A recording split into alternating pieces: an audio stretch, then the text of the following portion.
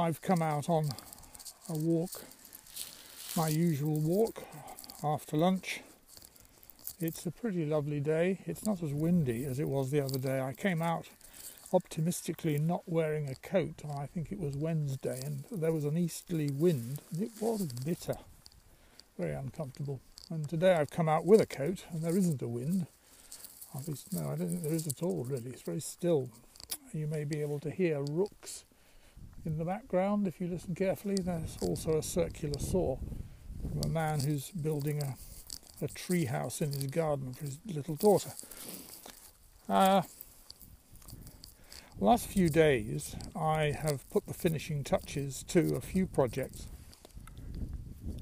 I managed to finish, and I do mean finish, an artificial intelligence machine learning project, a very simple one that I started some time ago and mentioned here, to train a neural net to estimate the contribution that each electrical appliance in the house makes to the total electricity consumption, and then plot it on a graph so that you can see who the appliances responsible for the worst electricity consumption are.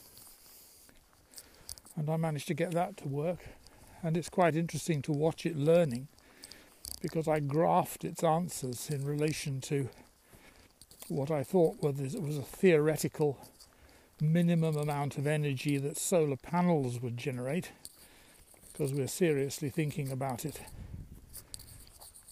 And you can see it gradually rising, poking its nose above the level that you can generate by solar power when you do the cooking with the oven on. And it learns this from the training data. So it's rather good fun. The chatbot's been very instrumental in helping me get to the end of the project. It's good to be able to say, why doesn't this code work? And quite often it's an error that it would take me a very long time to track down, because it involves some small detail that I'm not aware of in Python or Torch. And the other thing that I've been looking at and trying to get my head around is the transcription program Whisper, which, as I think I must have said some episodes ago, fails when you try and run it on the GPU. In fact, it doesn't matter too much, because running it on the CPU is not at all slow. 16 minutes, which tends to be roughly how long these recordings are, it will transcribe into 4 different versions, if not 5, in about 40 seconds. So you can simply run it while you're doing something else. It's very happy.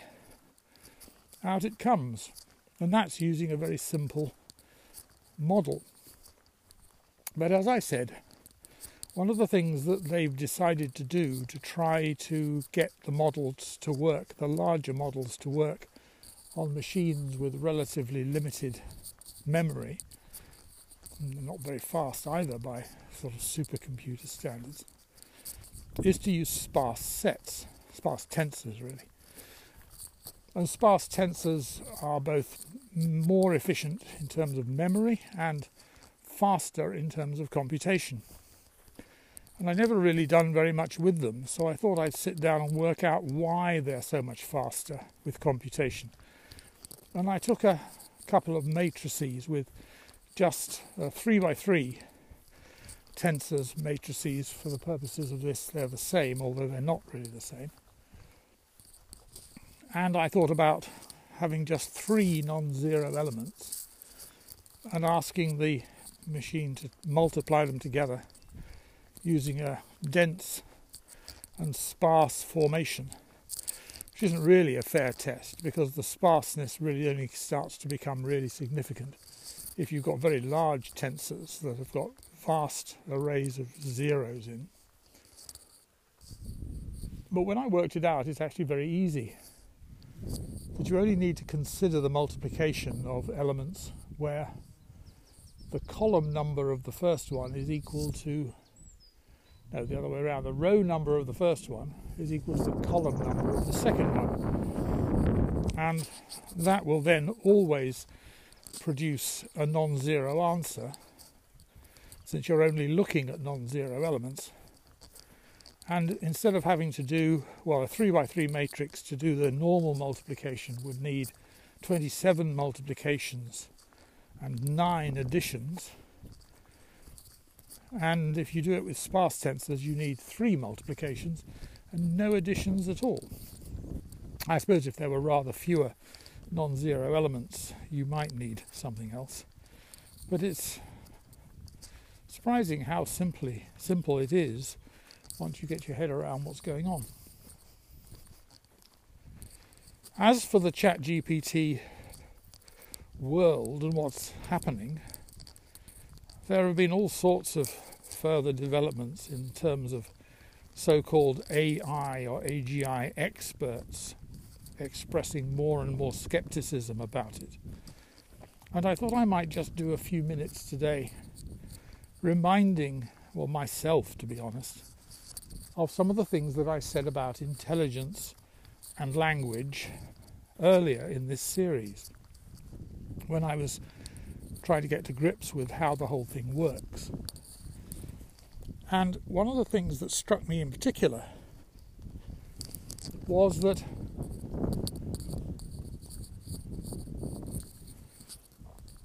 we imagine that we know what intelligence is. And I think many of us have a view of it in which it is very much the conscious, deliberate, intentional manipulation of concrete ideas. A sort of Lego block, building brick, or Meccano if you're old enough to remember it, where you've got certain bits and you decide that you're going to think about how to fit them together. And I don't think that that is how intelligence works, or indeed how it manifests itself. As I've said many a time, I think that our non-conscious brains just do stuff with the things that we feed them. And the most useful role of our conscious brains is intentionally to decide what it is we'd like our non-conscious brains to think about. So if it's about artificial intelligence or philosophy or politics or whatever it might be, that's the sort of material that you feed into your non-conscious brain, and then you just leave it to get on with it. And there's nothing very much that's intentional or deliberate about it. And sometimes it comes up with interesting ideas, fruitful ideas, solutions sometimes, and sometimes it doesn't. But then that's true of the deliberate process as well.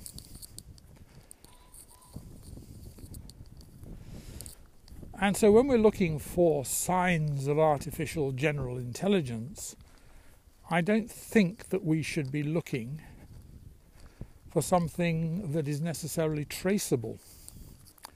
The point about early AI was that it was felt imperative that it should not only be able to explain what it had done, but to give the reasons why it had done it, to justify itself. And I'm not sure that's true. I think that the black box problem that we've touched on before may well imply that the explanation for some of the solutions that these things are going to start coming up with as they become more and more sophisticated will just be beyond us. Just beyond us. So that even if it tried to explain, even if it gave an explanation that would satisfy itself, it's not necessarily an explanation that we would understand. It would be rather like someone who hardly knows how to play chess asking a grandmaster why he made a move. The grandmaster might well be able to give an answer that would satisfy him, but the beginner probably wouldn't have the foggiest idea what he was talking about, or even understand what he'd said, because they just don't have the intellectual framework in which to do it. And I think that's the same as we are with these AGIs. So when the artificial intelligentsia, the experts say they're not convinced by the chatbots, I wonder what would convince them. It's very difficult to be convinced by someone else's intelligence. After all, you can look at somebody, you can see people, for example, who can do crossword puzzles very quickly, who can solve mathematical problems that you can't solve, who can program computers in ways that you couldn't even begin to imagine programming them. And the chatbot does all of that. The way it produces code is remarkable. That you can say to it, I need a piece of code that will do this, and instantly it produces one. Not always right, but it isn't always wildly wrong either. You can usually find a way to fix it up. Quite often it doesn't do what you want because you haven't explained it clearly enough. And it does sometimes get the wrong end of the stick, almost as if it misses out a knot which needs to be there, as you might say, as we do sometimes. So it'll try and do the opposite of what you want. Well, I think I'm ramble chatting a bit. I'm not quite sure where this series goes from here. We're on episode 86, which is longer than any series that we've done before, and perhaps it's time to start thinking about moving on. But I do think that there's still some mileage that we haven't explored. I'll come back to it perhaps another day. Thank you for listening.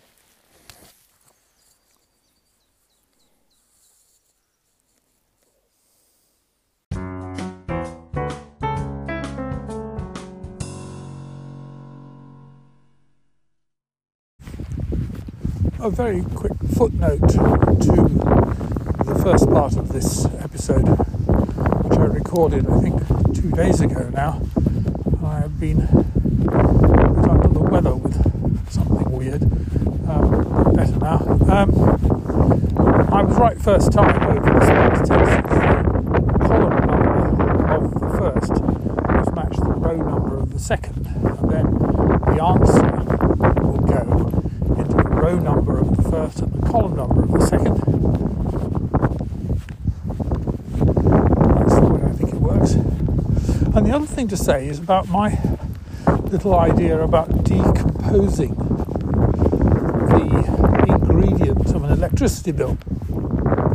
That started off as a fairly frivolous idea. Can we use AI to find out what's contributing what? Answer is yes, we can. I then discovered that there's a whole science of this called statistical spectrography or something, where you try to use statistical methods to identify the trends in things. An example would be if, for example, you are a water company and you become conscious of a loss of water from your system. Can you break down the various users in such a way as to enable you to identify where that loss is occurring? But I have another example. It's possible that I mentioned this before. I haven't checked. But another example would be diet. Whatever has been upsetting me the last couple of days has been that I've obviously eaten something or other that didn't agree with me. It gave me really awful wind for about 48 hours. So bad that it was debilitating. Kept me awake at night and all sorts. Fortunately, it's now gone. For good, I hope.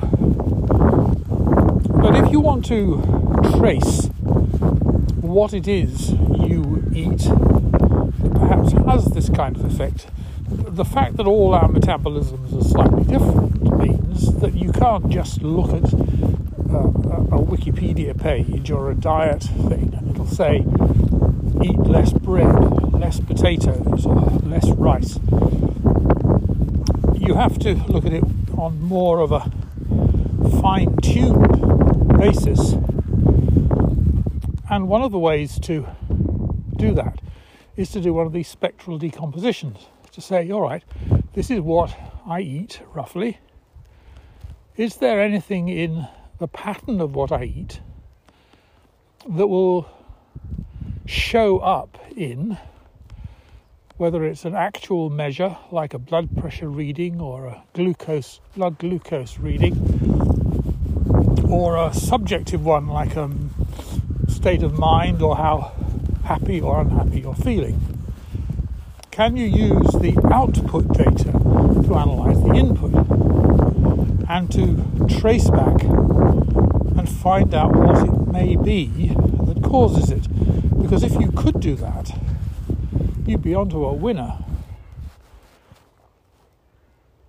One of the things we've talked about in this episodes recently is the love that human beings have for a kind of monoculturalism, for wanting to explain everything in terms of one thing.